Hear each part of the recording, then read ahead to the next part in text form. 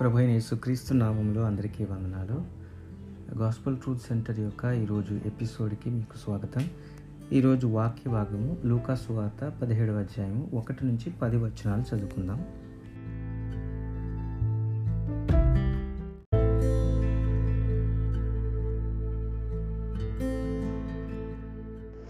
పరిశుద్ధులైన దేవుని నామంలో అందరికీ వందనాలు చెల్లించుకుంటున్నాను. మరి ఒక దినము ఈ సాయంకాల ప్రార్థనకి మీకు అందరికీ ఆహ్వానము.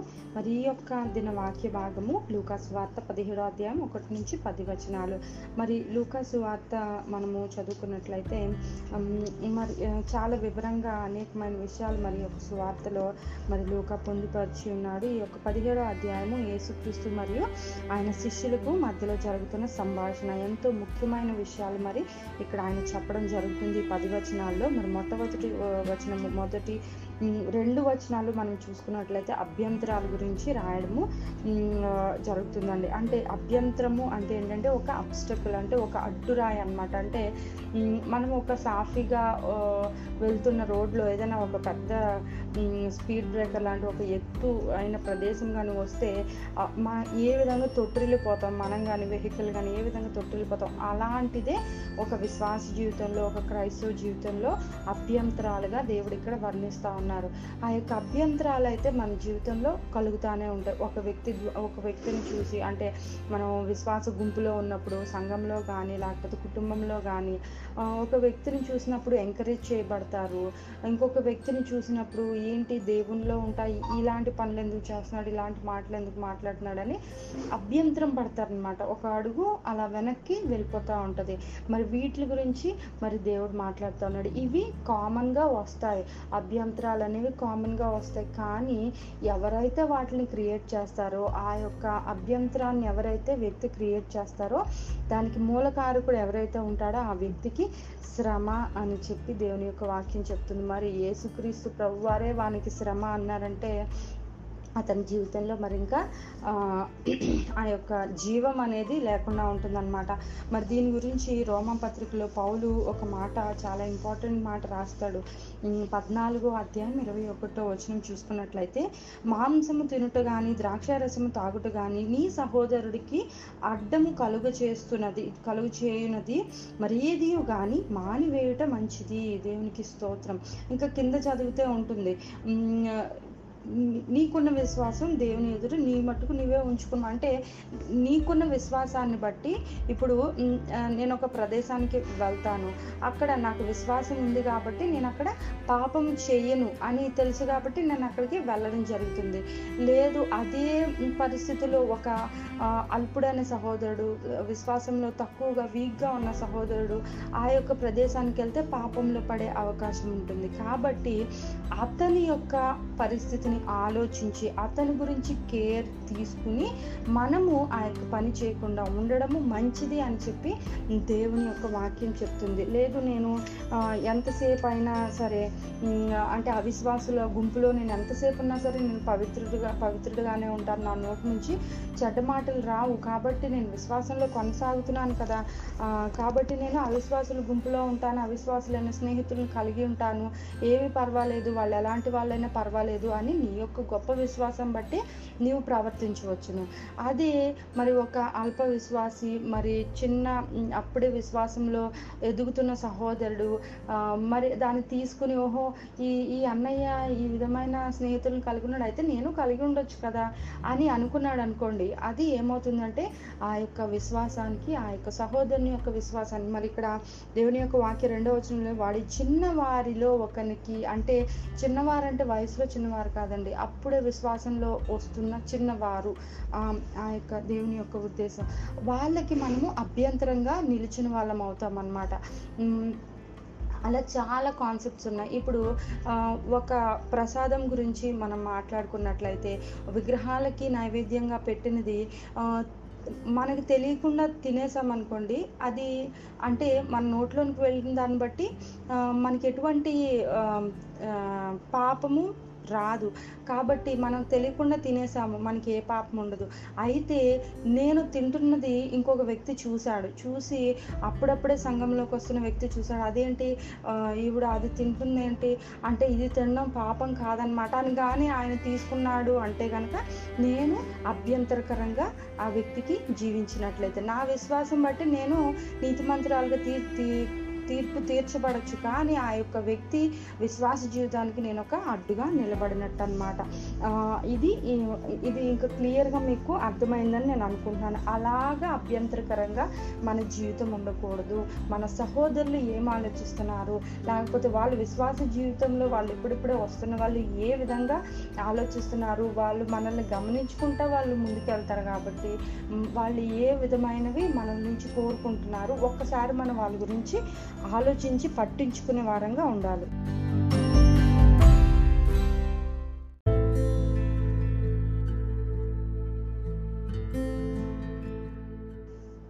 ఆ తరువాత 3-4 వచనాలు మరి చాలా ముఖ్యమైన అంశము మరి దేవుడు ఇక్కడ మాట్లాడడం జరుగుతుంది. ఏంటంటే మనము క్షమించే వారంగా ఉండాలి. ఎన్నిసార్లు క్షమించాలి అంటే ఒక్క రోజులో 7 సార్లు 7x7 49 సార్లు ఒక సహోదరుడు మన పట్ల ఒకే పని ఒకే తప్పిదము 49 సార్లు చేసినా సరే మనము క్షమించవలసిన వారమై ఉన్నాము. ఇది ఈ 49 సార్లు ఎన్ని రోజుల కంటే ఒక్క రోజుకే 49 సార్లు ఆ వ్యక్తి మన పట్ల తప్పుగా ప్రవర్తించాడు, లేకపోతే అదే పని చేశాడు, అదే వద్దు అన్న పని చేస్తూ ఉన్నాడు, మనల్ని అవమానపరుస్తున్నాడు, మనం బాధపడుతున్నాడు, అయినా సరే మనము క్షమించవలసిన వారంగా ఉన్నాం. మరి ఈ యొక్క వాక్యము చదివినప్పుడు ఈ యొక్క మాట చెప్పినప్పుడు మరి 5వ వచనంలో వెంటనే అపోస్తలులు ఏమంటారు, మా విశ్వాసము వృద్ధి పొందించు ప్రభువా అంటే ఇప్పుడు వీళ్ళకి అది ఆయన చెప్తున్నప్పుడు ఇది చాలా అసాధ్యం అనిపించింది అనమాట. అంటే మా వల్ల కాదేమో అనిపించింది. మరి అంతకుముందు వరకు ఆయన చేసిన గొప్ప కార్యాలు చూశారు, స్వస్థతలు చూశారు, విడుదల కలిగించడం చూశారు, మరి అనేకమైన గొప్ప క్రియలు యేసుక్రీస్తు ప్రభు వారితో పాటు ఉండి చూసిన వీరు క్షమించడం దగ్గరకు వచ్చేపాటికి వారు ఏమని అడుగుతున్నారంటే మా విశ్వాసాన్ని వృద్ధి పొందించు, ఏంటంటే మా విశ్వాసం ఈ విషయంలో మాకు సరిపోదేమో అనిపిస్తుంది అని చెప్పి వారు అడగడం జరుగుతుంది. ఒకసారి మత్తయి సువార్త తీసుకుందాం. మరి దీని గురించి యేసుక్రీస్తు ప్రభు వారు మనతో ఏం మాట్లాడుతున్నారు? 6వ అధ్యాయము 14వ వచనం. మనుష్యుల అపరాధములు మీరు క్షమించిన ఎడల మీ పరలోకపు తండ్రియు మీ అపరాధములు క్షమించును. దేవునికి స్తోత్రం. మీరు మనుషుల అపరాధములు క్షమింపకపోయిన ఎడల మీ తండ్రియు మీ అపరాధములు క్షమించడు. మరి దేవుడు చాలా క్లియర్గా ఈ విషయంలో చాలా క్లారిటీగా మనతో మాట్లాడుతున్నారు. ఏంటి అంటే మనము మన యొక్క సంబంధము మన తోటి వారితో ఏ విధంగా ఉంటుందో అదే విధంగా ఈ క్షమాపణ విషయంలో మాత్రం దేవుని యొక్క సంబంధం మనతో ఉంటుంది అని చెప్పి దేవుడు చాలా ఖచ్చితంగా మనతో మాట్లాడుతూ ఉన్నారు ఈ యొక్క సమయంలో. అంటే ఒక వ్యక్తి మన పట్ల చాలా తప్పుగా ప్రవర్తించి లేకపోతే మనల్ని చాలా దుఃఖపెట్టాడు, చాలా అవమానం పెట్టాడు, లేదు ఆయన ఎలాంటి పని చేశాడో మీకు తెలీదు అని అంటారు కదా, చాలా బాధ పెట్టారు, మనల్ని కృంగదీసేశారు, మనల్ని వెనక్కి లాగారు, చాలా హట్ అయిపోయి గుండెంతా మనది గాయపరచబడిపోయింది. అయితే మనము ఆ యొక్క సహోదరుని క్షమించలేదనుకోండి, దేవుడు కూడా మన పాపాన్ని క్షమించలేను అని చెప్పే విధంగా మరి యొక్క వాక్యం అయితే ఉంటుంది. వినడానికి చాలా కఠినంగా అనిపించవచ్చు, కానీ మరి ఏంటి దేవా, నేను ఎప్పుడు కూడా ఆ యొక్క వ్యక్తి ఏ విధంగా నా పట్ల ప్రవర్తించడం, అలాంటి ప్రవర్తన నేను ఇతరుల పట్ల కానీ నీ పట్ల కానీ నేను ఎప్పుడు ప్రవర్తించలేదే, మరి ఎలాగా నీవు ఇలాగా ఈక్వల్ చేస్తున్నావు అంటే మరి దేవుని యొక్క రాజ్యంలో ఆ విధంగానే ఆయన యొక్క ప్రక్రియ ఉంటుందండి. మనము ఈ యొక్క క్షమించడం అనేది ఏంటంటే మనము ఆ యొక్క వ్యక్తిని మనం ఎప్పుడైతే దేవుడు మనల్ని ప్రేమించినట్లుగా మనం అందరినీ ప్రేమిస్తూ ఉంటామో ఆ యొక్క క్షమాపణ అనేది మన హృదయంలో నుంచి ఖచ్చితంగా ఖచ్చితంగా వస్తుంది. ఎందుకంటే మనం క్షమించలేని తనంతో, లేకపోతే ఒక అతన్ని మనము మన పట్ల ఎవరైనా తప్పు చేసినట్లయితే ఆ యొక్క బాధను మనం ఇంకా హోల్డ్ చేసుకుంటా ఉన్నామంటే మనం ఏం చెప్తున్నామంటే ఆ వ్యక్తి చెడ్డవాడు అని చెప్పి మనము జడ్జి చేసినట్టు, అంటే మనం తీర్పు తీర్చినట్టు అనమాట. కాబట్టి తీర్పు తీర్చి మనుషుడా నీవెవరని వాక్యం చెప్పినట్లుగా నీకు కానీ నాకు కానీ తీర్పు తీర్చే అధికారము లేదు. ఇతను ఇలాంటి వాడు, అతను చెడ్డవాడు, ఇతను మూర్ఖుడు, లేకపోతే ఇతనికి ఏమీ తెలియదు, ఇలాంటి తీర్పులు మనము తీర్చకూడదు. ఎందుకంటే మనకు ఆ అధికారము లేదు. కాబట్టి మన హృదయంలో ఆ యొక్క క్షమించలేని తనాన్ని పెట్టుకోవడం అనవసరం. దేవుడు ఎందుకు ఇంత కఠినమైన ఆజ్ఞ మనకి ఇచ్చి ఉన్నాడు అంటే ఎన్నిసార్లు తప్పు చేసినా నువ్వు క్షమించాలి, అంటే ఏమి జరగనట్టుగా మనం ఉండాలి. మన హృదయంలోనికి ఆ యొక్క గాయమును తీసుకొనకూడదు, ఆ యొక్క నొప్పిని తీసుకొనకూడదు అని దేవుడు ఎందుకు చెప్తున్నాడు అంటే ఆ యొక్క క్షమించలేని తనంతో ఉన్న ప్రతి ఒక్క వ్యక్తి కూడా ఆ యొక్క హృదయంలోని గాయంతో తన జీవితాంతం కూడా బాధపడుతూనే ఉంటారు. కానీ ఎప్పుడైతే మనం క్షమించి ఆ వ్యక్తిని ఫ్రీ చేసేసామో, ఫర్గివ్ అండ్ ఫర్గెట్ అండి ఒక మంచి ప్రిన్సిపల్. అంటే మనము క్షమించాలి, మర్చిపోవాలి ఒక విషయం. ఆ రెండు ఎప్పుడైతే చేసామో మన హృదయంలో చాలా తేలికతనం వస్తుంది. ఎంత దోషం చేసిన వ్యక్తినైనా మనము మరలా ప్రేమగా మాట్లాడగలుగుతాము. మన హృదయం ముందు తేలికైపోతుంది. అతను మన పట్ల ఏమైనా కోపం పెట్టుకున్నా, బాధ పెట్టుకున్నా పర్వాలేదు, అది మనము జడ్జి చేయలేం, మనం తీర్పు తీర్చలేం. దేవునికి ఆయనకి ఉన్న రిలేషన్ బట్టి అది జరుగుతుంది. కానీ మన విషయంలో మాత్రం మనం ఎప్పుడైతే క్షమించి వదిలిపెట్టేస్తామో దేవుడు మన ప్రతి పాపాన్ని క్షమించి వదిలిపెట్టేవాడుగా ఉన్నాడు.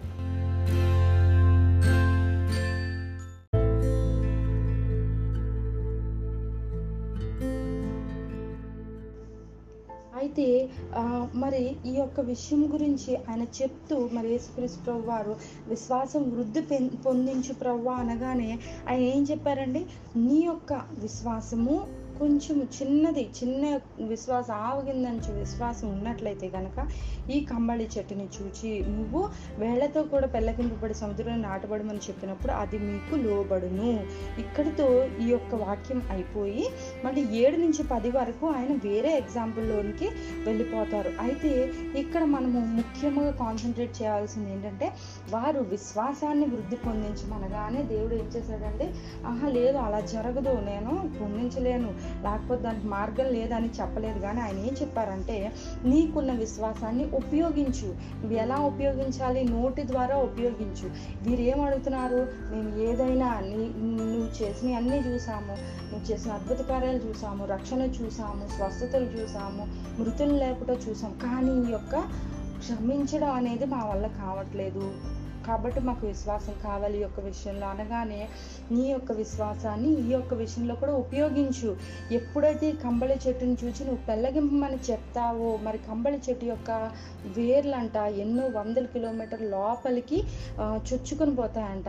మరి ఆ యొక్క ఆ వేర్లతోటి నువ్వు తీయాలి అంటే కనుక ఆ వేళ్లతోటి దాన్ని పెకిలించాలని చెప్పి మరి దేవుడు నీ యొక్క నోటిని ఉపయోగించి నీ యొక్క విశ్వాసాన్ని వ్యక్తపరచు. ఖచ్చితంగా ఇది మనకి సాధ్యమవుతుంది, అది అప్పుడు జరుగుతుంది, అది లోబడుతుంది. దేవునికి స్తోత్రం. మరి ఇక్కడ దేవుడు ఏం చెప్తున్నాడంటే క్షమించలేని తనంని కూడా, లేకపోతే ఒక వ్యక్తిని క్షమించడానికి నా వల్ల కావట్లేదు, నేను ఈయన క్షమించలేకపోతున్నాను అని గనక మనం ఉన్నట్లయితే దేవుడు మనకి సహాయం చేసే దేవుడై ఉన్నాడు. విశ్వాసం ద్వారా ఈ కార్యము మనము జరిగించవచ్చు. దేవునికి స్తోత్రం. మరి ఆ తర్వాత 7 నుంచి 10 చాలా ఈజీగా మనకు అర్థమైపోతుంది. ఒక దాసుడు ఉన్నాడు, అతను అప్పుడే పొలం నుంచి వస్తే మనం ఏం చెప్తాం, వచ్చి కూర్చుని భోంచే అంటామా? నాకు అన్నం పెట్టు, నేను అన్నం తినే వరకు దగ్గరుండి అన్ని చూసుకో, ఆ తర్వాత నువ్వు భోంచే అని చెప్పి చెప్తారు. ఎందుకంటే దాసుడు ఎందుకున్నాడు, పని చేయడానికే ఉన్నాడు కాబట్టి అనుకుంటాం కదా. అయితే అవన్నీ చేశాక దాసుడు మనం మెచ్చుకుంటామా, నువ్వు చాలా గొప్ప పని చేసేసావు, నాకు ముందు ప్రయారిటీ ఇచ్చావని? కాదు. ఆ దాసుడు నేను ఏం చెయ్యాలో అదే చేస్తున్నానని అతని మనసులోనూ ఉంటుంది, యజమానుడి మనసులో నేను డబ్బులు ఇస్తున్నాను కాబట్టి చేపించుకుంటున్నానని యజమానుడి మనసులో కూడా ఉంటుంది. కాబట్టి 10వ వచనము ఒకసారి చదువుదాం.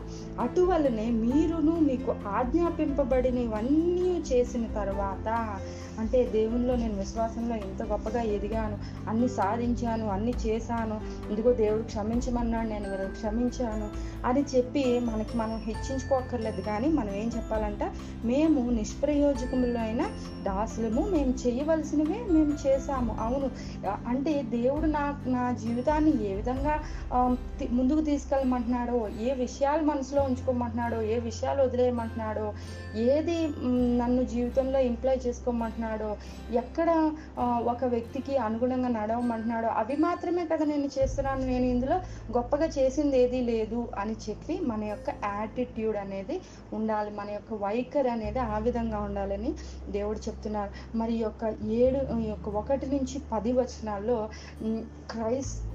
ఒక దేవుని బిడ్డగా ఒక సంఘంలో లేకపోతే కుటుంబంలో మనము జీవిస్తున్నప్పుడు మన యొక్క రిలేషన్, మన యొక్క సంబంధము పక్కవారితో, ఎదుటి వారితో, లేకపోతే మన చుట్టుపక్కల వారితో ఏ విధంగా ఉండాలని చెప్పి ఈ యొక్క 1 నుంచి 10 వచనాల్లో దేవుడు అనేకమైన గొప్ప మాటలు మన కొరకు పొందుపరిచి ఉంచాడు. ఇవన్నీ కూడా మనము చదువుకుని ఇంకా ఎక్కువ ధ్యానించిన ప్రతిసారి దేవుడు ప్రత్యక్షత జ్ఞానం ద్వారా మనకి గొప్ప విషయాలు చెప్తాడు. అయితే ఈ యొక్క దినము ఈ యొక్క వాక్యాన్ని మనం ముగించుకుంటూ మరి అందరూ ప్రార్థనలో ఏకీభవించండి.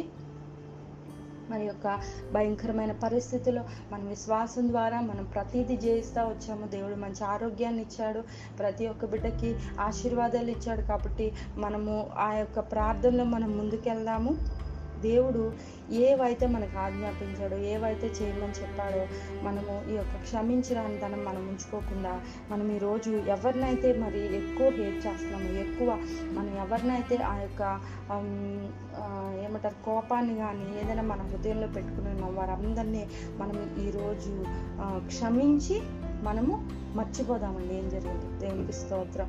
నా వల్ల కాదు, అతను నా పట్ల ఎంత భయంకరమైన కార్యం చేశాడు, నేను ఎలా మర్చిపోగలను అని మీరు అన్నట్లయితే దేవుడు చెప్తున్నాడు, విశ్వాసం ద్వారా ఇది నీకు లోబడుతుంది. దేవునికి స్తోత్రం. విశ్వాసం ద్వారా మనం చెప్తే, అవును ప్రభువా, ఈ వ్యక్తిని నేను క్షమిస్తున్నాను, ఈ వ్యక్తిని నేను రిలీజ్ చేస్తున్నాను. ఆ యొక్క రిలీజ్ చేయడం ద్వారా, అలా వదిలిపెట్టడం ద్వారా దేవుడు మన పాపాలని క్షమించే దేవుడుగా ఉన్నాడు.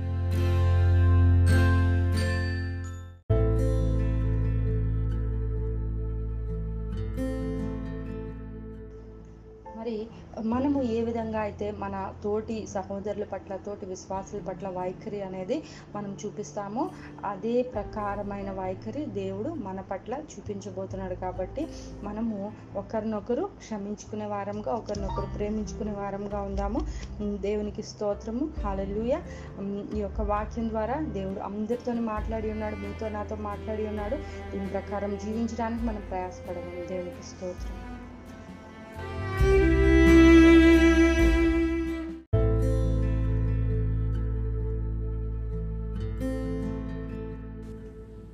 రండి మనం ప్రార్థన చేసుకుందాము. మహోన్నతుడా, సర్వశక్తిమంతుడా, కృపగలిగిన దేవా, స్తోత్రం నాయన. ఆశ్చర్యకరుడవు, అద్భుతములు చేయవాడు, జీవం గల దేవుడవు, జీవాధిపతివి నాయన. మరి యొక్క సాయంకాల సమయం నీ వాక్యము ధ్యానించడానికి మీరు మాకు ఇచ్చిన గొప్ప అవకాశమును బట్టి నీకే వందనాలు.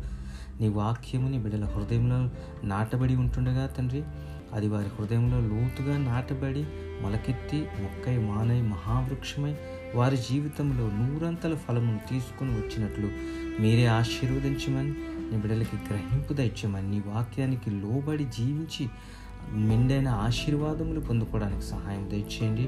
వారి జీవితంలో అద్భుతములు జరిగి ప్రభా నీ నామానికి మహిమార్థమై నీకు సాక్షులుగా నిలబడి జీవించడానికి సహాయం దయచేయండి.